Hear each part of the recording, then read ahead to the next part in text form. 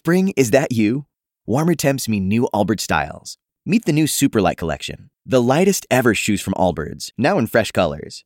These must-have travel shoes have a lighter-than-air feel and barely there fit that made them the most packable shoes ever. Plus, they're comfy right out of the box. That means more comfort and less baggage. Experience how Allbirds is redefining comfort. Visit allbirds.com and use code SUPER24 for a free pair of socks with a purchase of $48 or more. That's ALLBIRDS.com, code SUPER24. Welcome into the Tuesday edition of Jacksonville's Morning News on November 17th, now 2 weeks since Election Day. Brian Kilmeade is here working to sort through, and an old journalism professor once said, what do I know, what do I need to know? And you kind of use that as the starting point for, stories that you're beginning to write. What do we know, what do we need to know? 2 weeks into this, what do we know, Brian, what do we still need to know? Well, we know that the president is not convinced he lost in Georgia, is not convinced he lost in Pennsylvania, doesn't understand how he would possibly be outvoted in Wisconsin.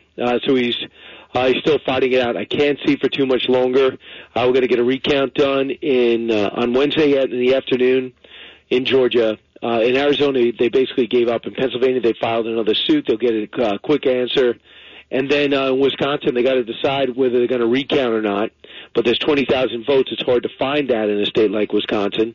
So you had Robert O'Brien come out and talk about a smooth transition. My sense is the president could still fight and still give everyone access to things they need access to, setting up an office, the GSO giving them a budget, and get the security briefings and the coronavirus briefings. I think there's too much at stake.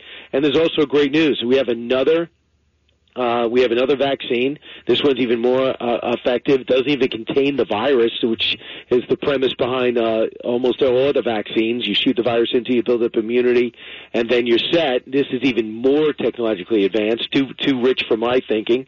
And then now Johnson & Johnson's on the cusp of a third. So I think that's going to be the key. Be responsible. But for the most part, don't have Thanksgiving, give up on Christmas while these guys go to their stupid parties and go to their Biden celebrations. I mean, is this outrageous?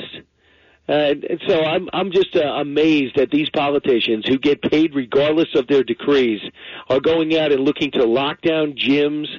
It's not happening in Florida, I understand, but they're looking to lock down gyms. They're looking to lock down restaurants. They have ridiculous curfews at 10 o'clock. They're handing out styrofoam boxes at 10 o'clock to people to basically leave the restaurant and bars. So that affects the bartenders, the cooks, the waiters, the waitresses, the hosts, management. So I cannot believe that some of these states think that this is the answer when it wasn't the first time.